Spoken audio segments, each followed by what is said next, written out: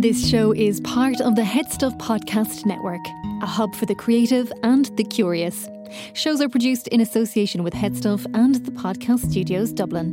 Find out more or become a member at headstuffpodcasts.com.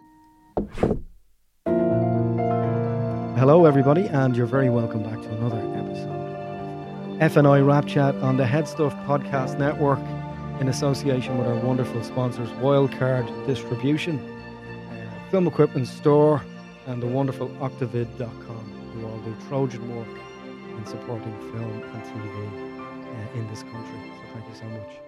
Really appreciate that. What have we got coming up F&I wise? Well, we have some really cool stuff actually coming down the tracks. We have a wonderful series of classes with Ewan Bremner. Ewan Bremner, if you don't know, was the played Spud in Train Spotting and was the originator of the source material. Well, not the writer, but he had played all of the characters basically in a one-man show of Train Spotting initially. Subsequently was in Wonder Woman, Julian Donkey Boy, Creation Stories more recently on Sky. Wonderful actor. We're going to be working in association with Screen Skills Ireland, Roscommon Arts, Laois County Council, Kildare County Council, Screen Skills Ireland, which I mentioned, and one or two others. And we're really appreciative of their wonderful support and they're taking a chance on this wonderful initiative. So thanks so much for your backing.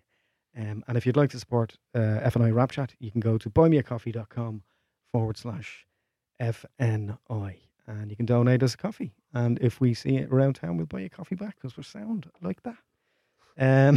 Today, this is a bit of a treat for people who like great actors, people who like comedy, and people who like voiceover.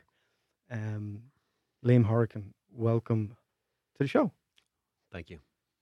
Welcome back to Dublin 2 years ago.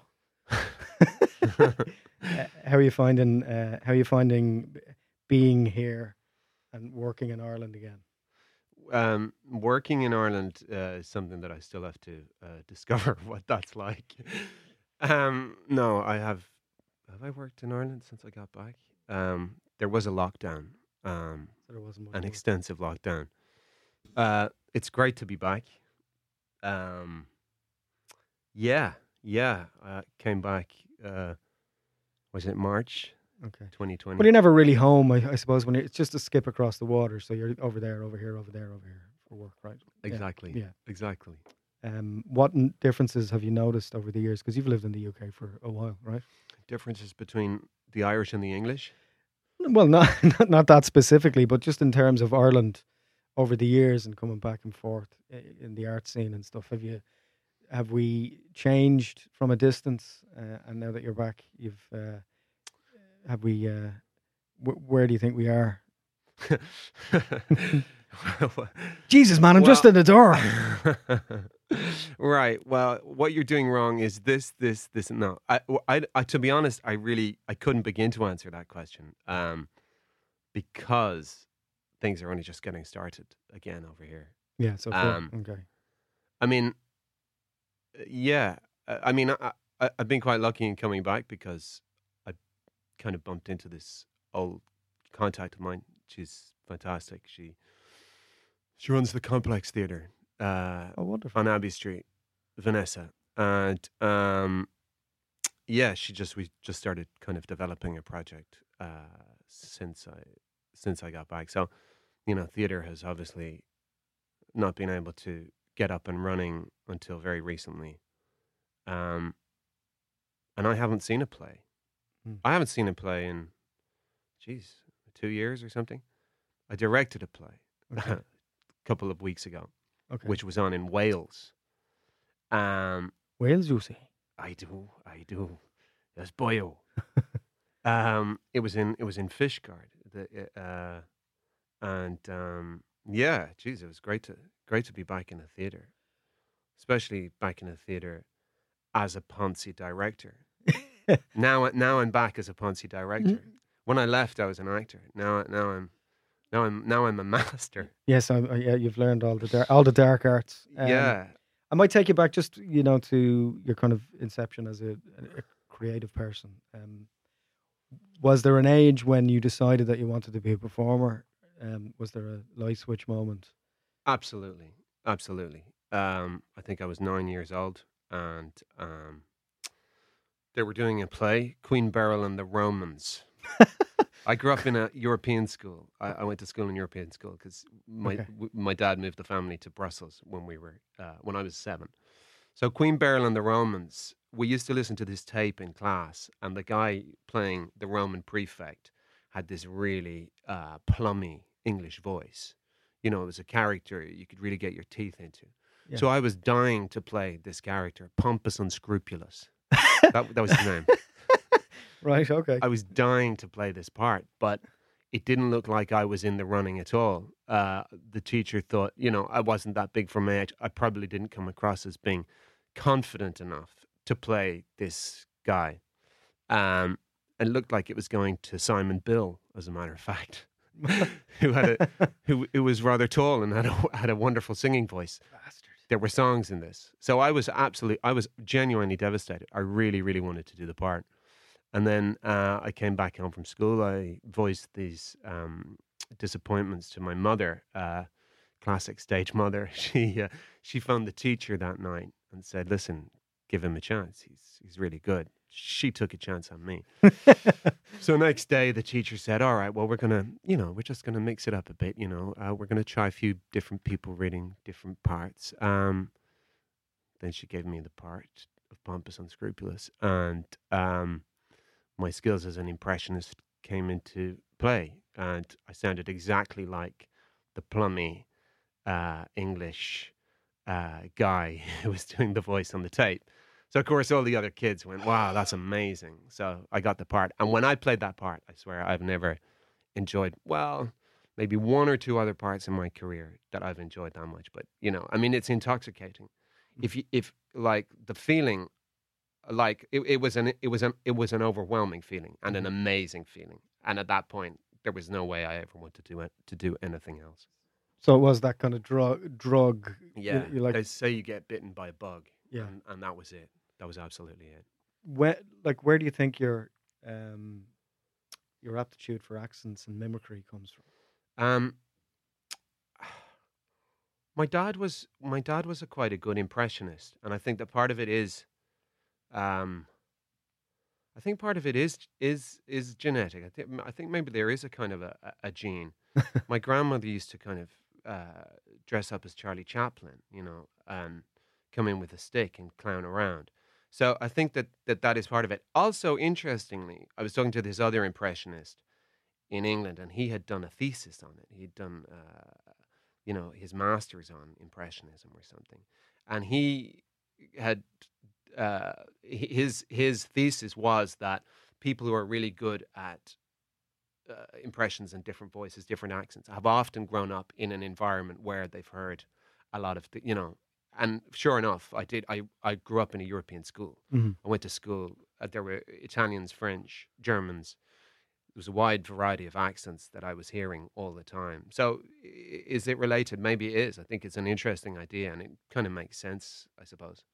Yeah, I think a lot of Americans are confused why Irish actors in particular have an aptitude for accents in a way that maybe American and a lot of British actors can't. Obviously, Yeah. Well, I think the Irish accent is closer to an American accent than the English accent. Well, a lot of Irish actors have no problem with a lot of American accents. No, I think a big part of it is the R. The Irish R is the American R. It's the same one. Whereas the English, and that's kind of the staple of the tone. Yeah. And maybe because we were raised by American, British, and Irish television as well. Yeah. So it is a case maybe. Do you think of being raised by the television? Maybe. I mean, maybe we are a country of impressionists. I mean, if you watch the news, we kind of try to sound English, don't we? Yeah, yeah. The RTE. Well, I suppose you could argue that we've always been. There's always been a sense of pretense or pretending to be somebody else. Definitely. Yeah. When did acting become a thing, though? As in a real thing that you were going to do. So I mean, after that play, like I joined all the amateur dramatics companies, English amateur dramatics companies in Brussels. And I used to, outside of school hours, I'd be doing plays there with them, learning really bad habits, but having a great time. And like bad habits, as in some bad acting habits I learned. Yeah, yeah. Though there were brilliant actors, like there are amateur actors who could definitely be who are I've met amateur actors who are better than professional actors, but there is a difference in the approach Hmm. and in like you know constructing a scene or whatever. But anyway, all those years through school, I was always doing. I did a lot of Amdram, and there was never any question but that I'd apply for drama school as soon as I left, which I did. And I applied for 5 schools in London, and I got into one of them. I got into Central, which I was thrilled about because that was Laurence Olivier's school, and I was absolutely obsessed with Laurence Olivier as a kid, Yeah, obsessed with him. yeah. I can imagine.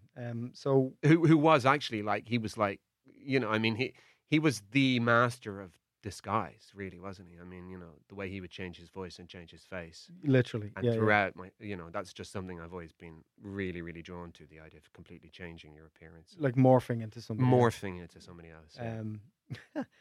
Um, so theatrically, did you drama after like how long were you in drama school? 3, 4 years. It was 3 years. Yeah. Okay, and what habits, I suppose, tools did you pick up along the way that have served you then over the course of your career? Because I always get Yeah. different answers from different actors. It's like not a great deal, maybe it was I was given a toolbox that I don't occasionally may have to take a wrench out to fix this problem on a Yeah. character or whatever else. But by and large, I'm going on instinct.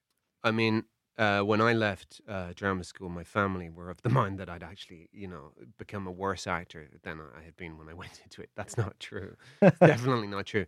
They thought I'd become more pretentious as well, which is possibly true. I don't know. 3 years at acting school, you're in a bubble there. Most of the world really doesn't give a shit about acting, but you are, you become very passionate about it, obviously. Mhm. But I think that. I mean, everybody takes it depends on who your coaches are, who your teachers are at drama school. I didn't, it was only kind of years afterwards that I began to really learn about Stanislavski and some other methods like Meisner, which are really interesting and useful. Meisner is very good. He's very good altogether. Um, Meisner. Meisner. Yeah. But at the time, I think, just the age I was and stuff, what really kind of set my imagination alight was mostly the movement.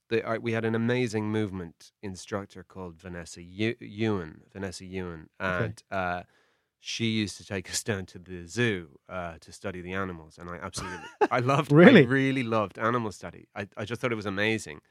And her husband I'm not sure, Peter Elliott, who played Digit in Gorillas in the Mist. He was like Oh. he is well, before Andy Serkis, he was Mr. Gorilla, Mr. Chimp.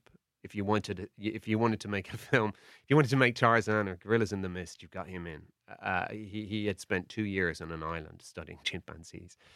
He was amazing, and so I was fascinated by animal study, and in particular because I think there again it was it's just another way of using a tool to really change your body or change your you can use an animal to change your weight, change your physicality, change your voice, even change the whole atmosphere of a character. I found it really, really useful. So I Do you still kind of apply that logic in terms of like walks and I statuses and literally saying, well, what kind of features what characteristics does this character have? Animal characteristics. I don't use it as prescriptively as I once did. I mean, there was a time when every time I had a new part, I'd go, okay, what animal is he? What animal is that?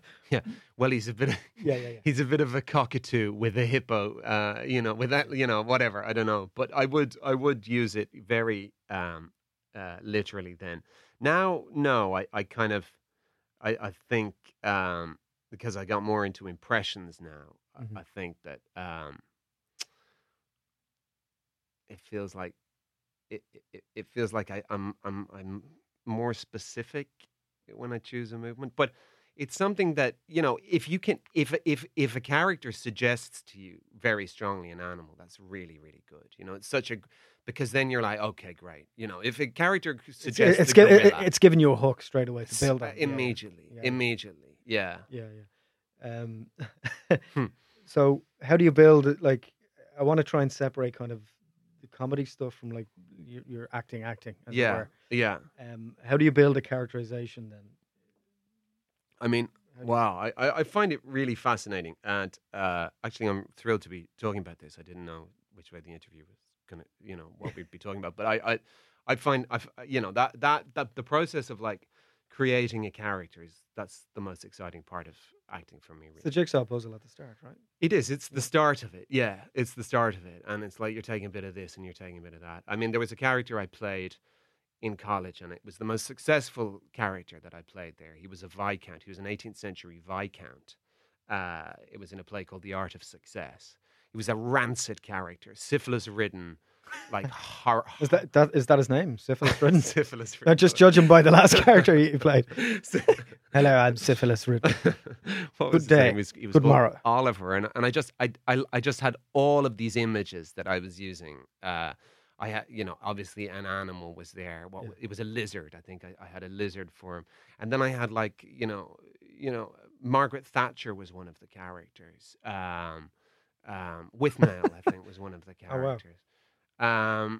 And so the more images, that come in the early stages of creating a character, the better. And if a voice can come out of it, you know, like I had mentioned Margaret Thatcher, and sure enough, there was a voice began to come out of that, you know, and a physicality that began to come out of. So, you know, there I had about eight really strong images that were like firing my imagination. And you know, sometimes you'll get a character and you're struggling to find one image, you know, and it feels blank, it feels opaque. Opaque, I don't know what that word means, but I think it's transparent, isn't it? Opaque. Forget that. Oblique, I don't know. Opaque. Anyway, yeah, you're kind of is blank, and you're like, oh shit. And then, you know, because, you know, even if ultimately you don't transform your voice or your body, the more of those images you've got there feeding into. Well, you have material. You have material. You're building. You're literally building. Exactly. Building a character. Exactly. Dismissing something and adding something and building and clay. You know, clay. You're literally adding and taking away. Exactly. I mean that's all very visual, right? And that's, I think Olivier used to work like that. Me and Olivier, you know, we're very. Me and him, we're like very, fucking very similar that. in many ways. No, but I used to read all his biographies and stuff, and I know that, for instance, when he did Richard III, which was, and that his Richard III was. Well, that's when he had his little bob, wasn't it? He had his incredibly black, shiny wig. Yeah, exactly. Yeah, I was so obsessed with his characterization that, and I know that he saw that character as an oil painting, you know, before he even began to become that character. So, you know, all of that's really very visual and sensual. But, you know, then, you know, you've got to create an emotional life as well, and that's different kind of work, isn't it? Like, you know, what was the character's background and what was their growing up and building their psychology. Yeah, but I think what's really helpful is if you can go, oh, this person is like that person who I know. Yeah. When you have to, do you agree? Like, if you need a frame of reference. Yeah, then you're like, okay, thank God. Okay, so he's kind of this type of person. Oh, he's got a bit of that. He's doing that. Mm-hmm. That person is always doing that. You know. Yeah, I like not labeling or judging, but you need a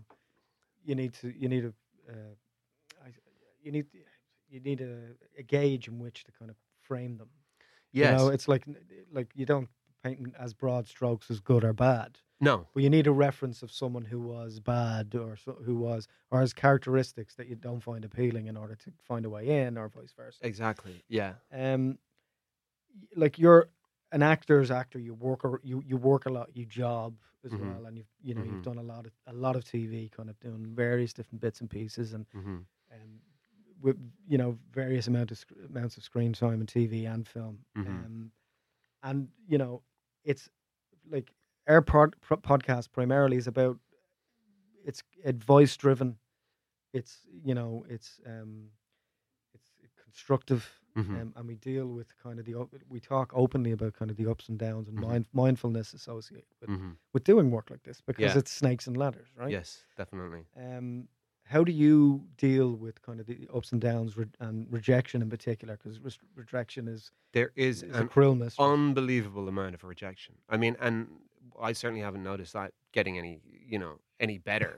It's not like I'm getting any less rejection. Yeah. I'm getting rejection all the time, Yeah, every single day, and that's I mean, in a way, we develop really thick skins. I think like a lizard that you're going to build a character on. Yes, indeed, like a Komodo dragon. I think that I mean, I really think that a large part of you has to you have to have a kind of a slightly fuck you attitude. I think because it's very easy to take on board somebody else's opinion. Like, I mean, for instance, I don't read reviews. Well, unless somebody says there's a great review.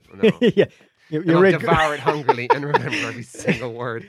But if I know that there's a bad review out there, I won't go near it. I don't want to read anything about myself in print that's not, blowing a lot of smoke up my ass. So yeah, and that's not an ego. That's not necessarily an ego thing. That's a self-preservation thing, and it's concentrating on the positives. I think it's a self-preservation thing, absolutely, because you read a bad line about yourself, and it will absolutely crush you for a day or two, possibly even more. Possibly you'll never forget that line for the rest of your life. I can remember bad reviews from 25, 30 years ago, the exact lines that were used. So you don't want that in your head at all, and you want to keep that positivity that you're talking about, that mindfulness. That's so important, I think. Mm-hmm. I mean, at the moment, I'm looking for. I have a voiceover agent. I don't have an acting agent at the moment. Okay. I've been writing to agents. Sometimes you don't even get a reply from them whatsoever, which is just rude. Mm-hmm. But you're like, well, what do you want me to do? Did you read my CV? Maybe they didn't. It doesn't matter. Like, really, ultimately, I guess everybody's just, trying to do their own thing. And I think also as an actor, you can take things personally, and you shouldn't, because probably no one's. It's a convergence of both things, isn't it? I mean, sometimes we can take things a little bit too much to heart, and sometimes it can be an oversight. Some things, from the other perspective, from their perspective. Yeah, I'm not talking expressively about casting directors, but sometimes, it's like what you said about people not caring about acting. Yeah, casting directors don't really care about acting. Some of them couldn't give a shit. Yeah, and I mean that in the nicest way. But what we also try to do is to talk about topical stuff here, about how people deal with stuff like that, and fairness and transparency within the industry as well. I mean, it should be a case in this country where people are obliged. Some are much, like casting directors in particular in this country, some are much better at being decent human beings. 100%. Where they will quite honestly and openly engage with you and go, "There's nothing now," or or "I'll keep you in mind," in a very nice and pleasant way, in professional manner. Yeah. Or they will call you in out of decency. Yeah. Every so often to see how you are, even if you're not specifically good for one thing. Absolutely, yeah. And they're the good people, and they're the ones you should focus on. And the same applies to agents. As somebody who's worked in the UK and now back in Ireland, and I've had an agent in the UK previously as well, I found, and you can give me your opinion about this, whether you agree or not. Do you think that in this country, agents maybe have the perception that the actors are working for the agent instead of maybe the other way around? And that in general terms, artists in this country need to be maybe a little bit more respected, a little bit more appreciated, especially after the last 2 years we've had, Yeah, I mean, I think that's a very good point. I really do. I mean, I think a bare minimum is to acknowledge something. And sorry, that's just going back to my own thing about not getting a response from somebody. Like that, I find that, because I think that actors are putting themselves on the line all the time. Yeah. And I think what's the difference between here and England? I think that here is so much smaller a pool that I think that maybe people are. I think there are elements of the industry that are maybe less ambitious and can be a bit lazy. That will approach things more lazy. And I'm not going to attempt to get into the mind of an agent, but it strikes me that maybe they'll say, okay, well, I have these actors on my books. Fine, we're doing fine. It's going fine. Why do I need to? I don't need to look at anything else. I don't need to look at any other people coming in. Because the work isn't there anyway. Yeah. They might think. England is obviously much, much bigger, and I think that there are more players. There's more competition. So I think because of the sheer size of it, it's easier to get a foothold somewhere. Maybe I do. When I come back here, I'm suddenly reminded, that wow, I feel like I'm up against a brick wall again. And it's not just in acting; it's in other elements of art. Because I do. You're an artist. I paint as well, Yeah. and I just think, you do. You feel like you're up against a brick wall some of the time. Do you think it's because all Irish people hold grudges or Yeah. make immediate judgments and never forget it for the rest of their life? No, it's cliche, but it's kind of true, I think. I mean, like even some of my friends in London, it's like, you get called in for stuff. You get called in, you don't get it, you'll get called. You're not dismissed because you didn't get cast 5 times. By the same casting director. That kind of thing. Like, there was a suggestion. We ran an online event, and had them on the podcast as well, Irish Equity, recently. Mm-hmm. And one of the questions that I asked was, what are you guys doing to create more of a community where we can talk about this stuff and engage? And why aren't there, rules in place where certain, for example, in terms of actors, every casting director has to see every actor on every agency's books at least once a year as a check-in courtesy, professional courtesy, so that everybody gets seen, so they know who's out there, and stuff like that. Why doesn't stuff like that happen? Why aren't people engaging? And it's not just about casting directors; it's about a general check-in, mindfulness, humanity, consideration for other artists. Yes.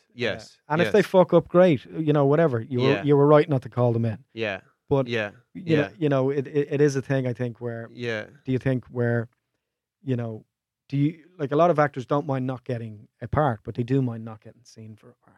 Yeah, I mean, like, I think generally the rule is like, you mind not getting seen for a part. You don't mind getting the part if you feel like you did a good audition and, you did it justice. At that point, you can let it go. And I think that's really important. I mean, all of what we're saying here, I think, it started off by saying, how do you keep yourself, going? And it is true that, like, as an actor, if the hate keeps me moving. Absolutely, yeah. Revenge. No, as an actor, you've got no power. Yeah. And you're waiting for somebody else to give you a job all the time. For me, that is a terrible, terrible way to live. I can't stand living that way. And I came to that conclusion quite a while ago, and that's why I started kind of doing my own stuff, because it's, you don't want your whole life to go by and you're just waiting for something. Like, fuck that.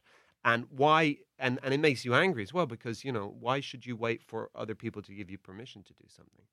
You shouldn't. You should think what you want to do, and then you should just take steps to do it. And there's always a way, really. Okay, you are always going to be trying to persuade in the arts, and in our art in particular, you're always going to be trying to persuade people to do something, to give you money, or to do a part for free, or to give you a chance to look at something. That's across the board.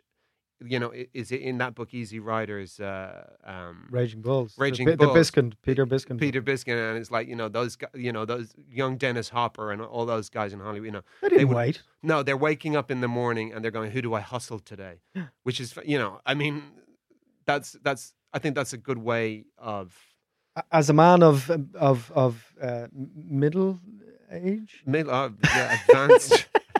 What tips would you give actors to stay sharp, to keep busy? I mean, I go to the gym every day. I think it's good to have some kind of structure in your life, and sometimes that's the only bit of structure that I have in my life is the gym. But it's good because it makes you feel good, and if you're doing it enough, then it'll make you look good as well, or look better, or more confident, whatever it may be. More confident, yeah. And that's so. I think going to the gym is a good one. I mean, there was a. I'm not doing it at the moment, but I was meeting regularly with other friends, and we'd do like scenes for camera.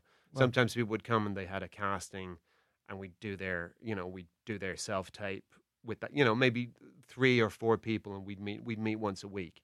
I think that's a really good thing to do because you know it's fun. You know, you're acting, and you know if you've got an audition or something, then you know I think when you get a self tape, I think you really, you know, Yeah, how do you feel? How do you feel about self-taping? I much prefer it. I mean, Well, you know, people say you've been doing it for so long as well, I guess, right? Yeah. In your other work, In my other work, I'm quite used. Yeah, I feel like I prefer to have that control over the performance that I'm giving to somebody because when I used to go into the room, sometimes you'd go like, "What happened in there?" Yeah, when things just tend to spiral out of control sometimes. I know. I had a really big audition one time. And it was the worst experience of my life, where it was just like going in. I was like on the ball, like nailed it. You know, the night before the lines backwards. Yeah. Nice and relaxed. Walked in. Yeah. Just the arse fell out of everything. Like gone. It's horrible, isn't it? Has that ever happened to you? Oh, absolutely. And sometimes like you're there and you really need to be in a certain mind frame to do the scene. And then, you know, you go in and they start asking you, you know, stupid questions like, you know, they try to have a chat with you. Yeah. You're like, I really don't want to have this chat right now because I'm supposed to be a different character in a completely different situation. Yeah, and you're asking me about how my kids are or whatever, you know, or, you know, what the weather's like. Yeah. And they're trying to put you at your ease, in fairness to them. Whereas you'd much rather go ready, steady, go. Exactly, here we are. Exactly. Talk to me afterwards. Exactly. Yeah. Exactly. Yeah. Yeah, and like casting directors can be terrible sight readers as well, which doesn't help. No, but I agree with that, and as you know, as someone who self-tapes a lot, I enjoy the agency of that. Yeah, being able to go, and I may not be right, but it's like okay, I want that one to go. Exactly, you know? Exactly. Yeah, and it's important who you do them with as well. I think. You know? Yeah. It can't just be like your mum. I mean. I think I got my nephew. It was you, Fredo. to read the lines to me once, and that was really it was. Yeah, bad idea. I know it was you, Fredo. How, you know my mum. Yes, she reads with me all the time. So, you're just to get back to your journey. You start picking up work then eventually. Like every actor who hangs around long enough. Yeah. What's it like working on English sets? Very, very enjoyable. I Yeah. mean, I love working on. I mean, I love working on any set. To be honest. Woo!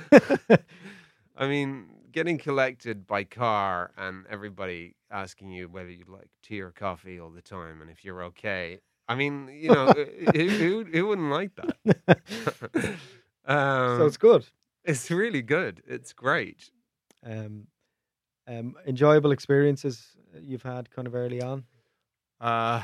Yeah. I mean, I think I got the Globe, Shakespeare's Globe was. Sorry, are we talking about sets or just in general? Either or. Like what were kind of formative or important experiences in terms of throwing wood on the fire, as it were, and keeping you going? I didn't do much television until I was about 10 years into my career. I started off doing a lot of theatre and a lot of Shakespeare. Wow. And the second job I got was at Shakespeare's Globe, where Mark Rylance was the artistic director. And that explains your excellent Mark Rylance impression. I feel very cruel when I do that. I feel like it's somehow a terrible act of betrayal.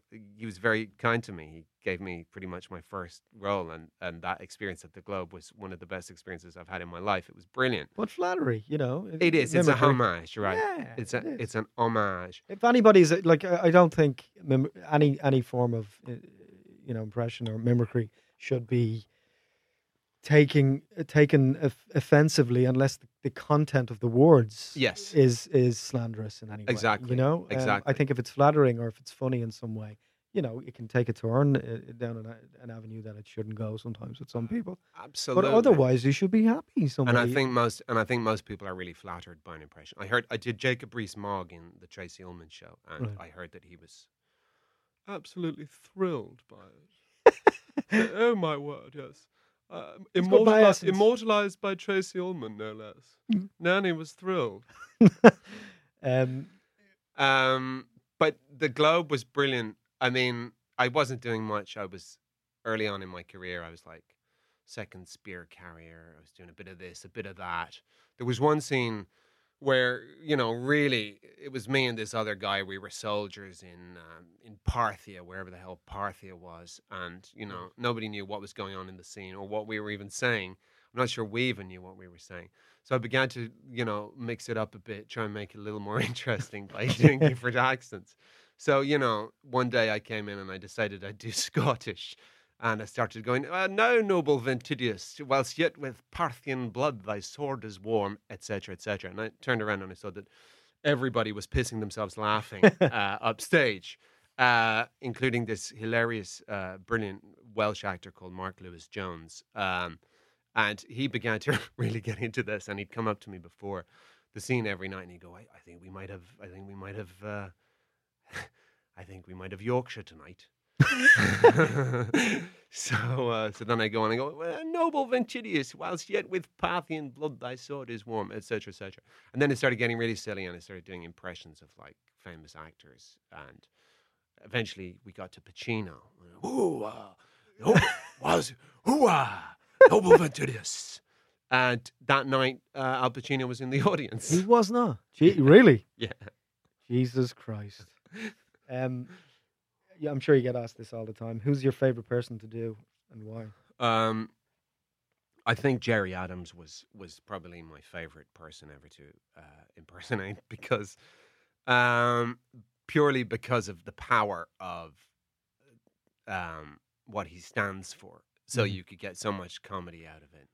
Yeah, I mean, it's so heavy. Fine, he's in his this very silly world he's in anyway.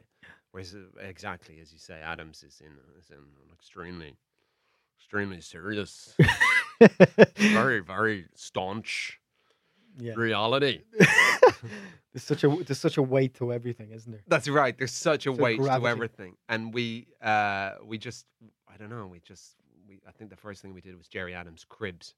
And then Jerry Adams Jackass, and there's just limitless amount of material you could get. Everything I did as him was funny, and I put in these big goofy teeth as well, and just before I even said anything, people were laughing. So if you've got an impression like that, then that's brilliant. And I also looking freakily like him. In fact, even more freakily like his brother. Really? Yes, the other one. Exactly. Yeah. Yeah. He who shall remain nameless. Yes, indeed. So, as you said, it was a while before you start getting TV work, and then comedy stuff was coming up. But we'll jump a little bit ahead and talk about your new film, La Chacha. What's it like kind of entering that world? Because as somebody who's seen the film, and it's been out in the UK a few weeks now, or it was. First of all, what was it like working with Kevin Allen? Kevin Allen, if you don't know, guys, directed Twin Town, and this is not a direct follow-up, but certainly has some nods to the original subject material. What was it like working on that? How did that come about? Well, I mean, that was like a piece of outrageous good fortune. It was absolutely just a bolt from the blue. Because I hadn't, the industry had gone completely dead.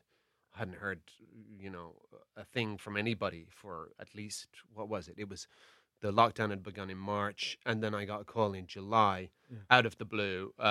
Would you like to read for this? It's an independent film. It's a low-budget film.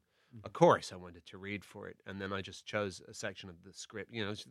Just said, choose any bit you like, and so it was very kind of relaxed. It wasn't like do these sides, which already I liked, because then I could go through the script and I could go, okay, well, this bit, and I chose a bit that surprised him that I had chosen it, and I played it very, very real and very intense, and it's ridiculous, but the humor comes out of it being done very, like the best comedy, what's the funniest films you've ever seen? With Nail and I is, but they're silly situations. But they're very serious. So intense. Yeah, exactly. Yeah. So I tried to do that. Well, it's that scene in With Nail, isn't it? When he comes back from the Jacks and with the Irish character. Yeah. It's the most real, intense scenario in the whole world. Absolutely. But I have a heart condition.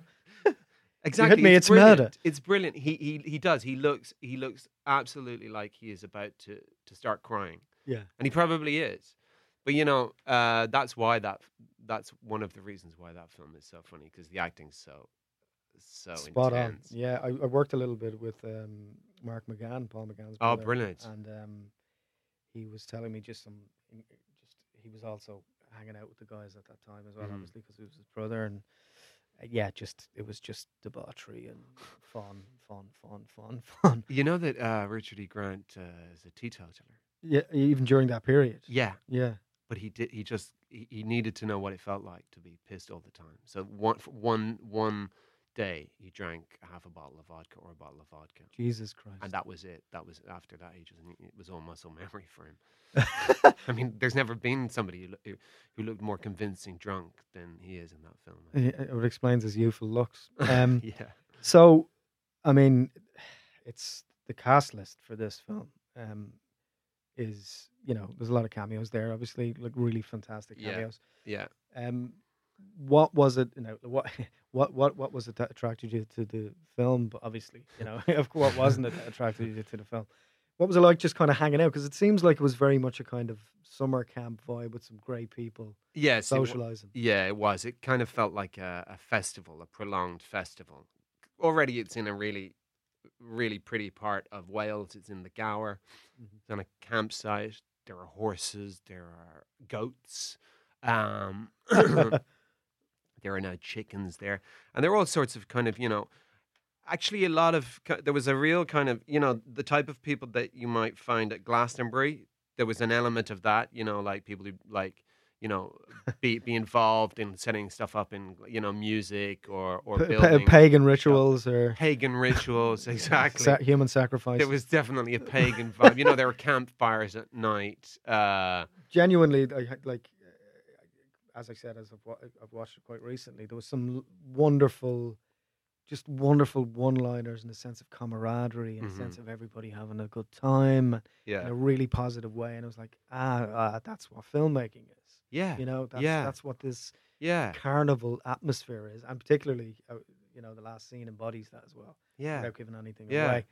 It was that kind of, like, the cha-cha, conga dance of creatives having fun and inviting you in. Yeah, I think that's a lovely thing to say, and I'm really, really glad that you got that vibe. I felt that. I think it's a magical film. Yeah, and it made me feel a lot better afterwards. I was springing around the place. Fantastic. Yeah, and that's positive. Great. Yeah, and I think that's a dance, and it is called La Chacha, isn't it? It's a dance, and a dance is inherently a joyous thing, isn't it? Yeah.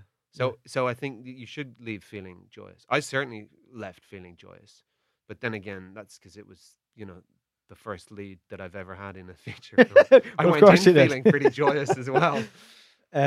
So what's it like when you turn up on set and you're seeing a lot of people, and I don't just mean people that worked in big movies. That's not what I mean, but actors that you respect from other shows, and they're popping around, and then even some actors I wasn't aware of, but they've incredible timing. Yeah. Especially some of the Welsh actors, lesser known actors. You're like, who the fuck is that guy? I know. What's it like working in that environment? But there's so much going on all the time, and you're trying to find a through line of your own performance in that. What's that like? So I was, going into it, I had a certain amount of trepidation, and I said to Kevin, like, I've never played a lead before, but he was brilliant, and he's responsible for creating all of that atmosphere that you've described. So seems like he's very liked. He is very liked and very respected, and he got, he drew in an enormous amount of support within the community. Swansea at large. People were.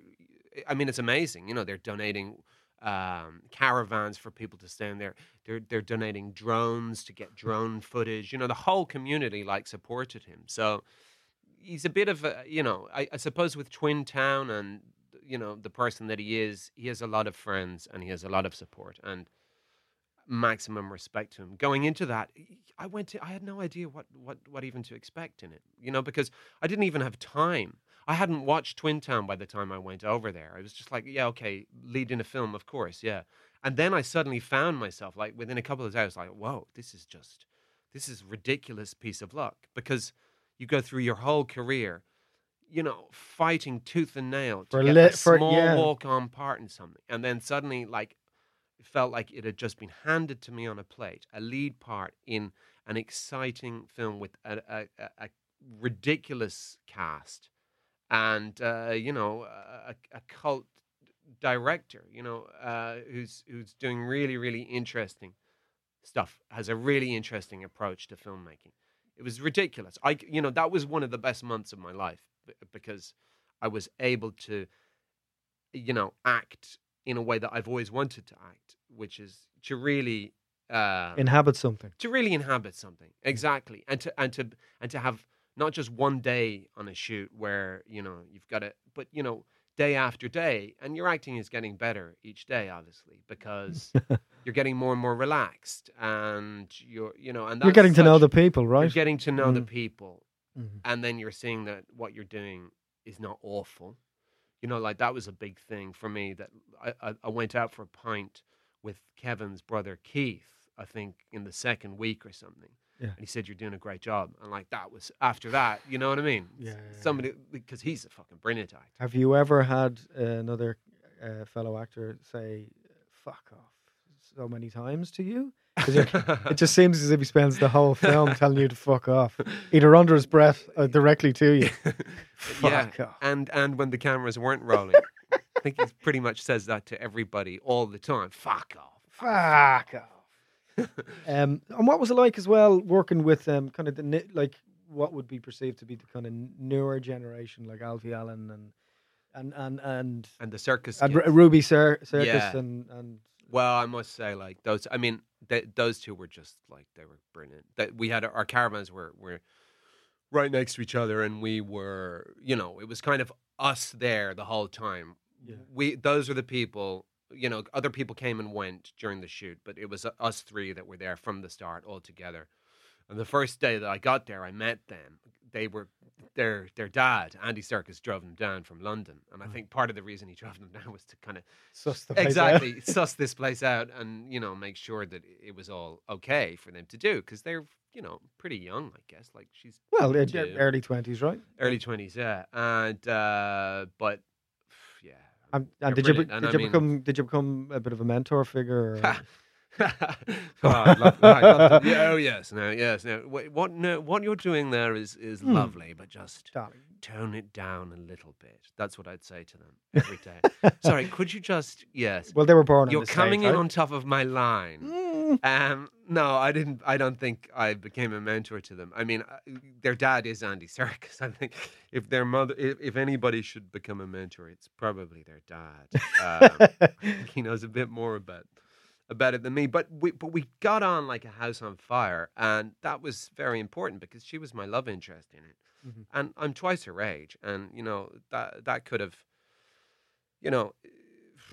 I was a little worried about that. I thought, how's that going to come across? But because she's very strong and she's mature and she's a brilliant actor. Well, she plays a lot older. She plays a lot older, yeah. But because we had so much respect and affection for each other, I think that comes across, and I think that love story, okay, it's me who's doing it, but I do think it's credible, and I think it's a sweet story. No, it is. It works. Yeah. Yeah. Similarly, I was, when I'm obviously watching the film and doing a bit of research, I didn't know what age she was. Yeah. Which is a good sign. Yeah. Yeah. And I think it really works. She plays older and I play younger. Yeah, you do, Yeah. right? And you make it work. I mean, it's Yeah. a film. It's fucking, it's Exactly. make believe. Exactly. Yeah. Do you have any advice for you starting out? Oh, yeah. What would you say to yourself? Definitely, I would say... Fuck off! Fuck off, you can. What are you fucking doing? You jerk. I'd say... fucking hell. I'd say just like start doing your own thing a lot earlier. And don't wait for anything to happen. I would say, if I was talking to myself at drama school now, I'd say form a company as soon as you leave here. Form a theatre company. I think that's what if I was doing it again, I'd start my own company. and start doing stuff that I really wanted to do immediately. And the other stuff might come, but there's no point hanging around. Really, no point hanging around. The advice I'd give to myself now, to my 45-year-old self, don't do podcasts. don't. I'd say focus. Focus is the thing. Mm-hmm. That I think that's really important. And because, there's there's lots of different ways to go at something, but I think focus, and just keep on, and persistence. Just keep on doing it. Just keep on doing the same thing over and over again. Like, how many success stories have you seen from that? People just doing the same thing over and over again. Mm-hmm. And you just, might be boring for some of the time, but, it gets results then. Well, it's authentic, right? If they're doing the same thing. Yeah, at least they're doing something which is authentic. Yes, exactly. But always be doing something, I think. Yeah, stay sharp. Stay sharp, Yeah. So you heard it here, guys. Read, form a company, go to the gym. Yeah. And, if at all possible, do as many impressions as you can. Listen, thank you so much. I'm a big fan of particularly The Last Security Man. Oh, yes. Which I think was an RT Storyland thing that you did. So not a big budget thing, but I thought it was a great show that should have been so much bigger. Yeah. Just because of the scope and fun of it and the silliness of it. I know. Like, well, we could always bring it back. Oh, I think there's definitely a home for that character. There is, isn't there? There really is. Yeah. I just like a couple of my friends worked on some bits. Yeah. What Clean and Heavy? Is that what's the name? Clean and Heavy. That's the Eurovision. Eurovision entry. Genuinely, I think it was like a really serious missed opportunity by national broadcasters not trying to expand on that, especially with stuff. And it's a weirdest thing. Like, it's a weird thing as well. I was involved in Storyland in like 2009, 8 or 9 when it started as well in one of the shows, and they didn't really know what to do with it. Yeah. So they have these great concepts and they don't know where to stick it. Yeah. Well, I know where they should stick some things, but it's kind of evolved now. And then they have like player originals and all these different things. So there are ways to get that stuff in. Yes. Okay. Yeah. But I don't think they know at all where their target audience is or the demographics are. Yeah. Okay. Yeah. Which is a shame. There's not enough lab development of talent. Yeah. Yeah. It seems to be getting a bit better, but they've had 10 years of, Storyland shows in particular, and I think only 1 or 2 of them have went to series. Right. Yeah. And that's a poor return for the output. Yeah. That is. There should be more going to series. Yeah. And maybe just And there was a couple of those. One, yours being one of them. Yeah.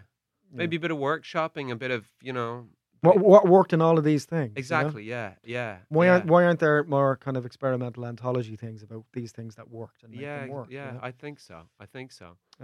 But that was genuinely, and like a big fan of all your creative interpretations, but particularly that, I think it's really a lot of fun. That was a great characterization. Thank you. Thanks so much for your time. A pleasure to talk to you. Thanks. Thank you so much, and take good care. Thanks.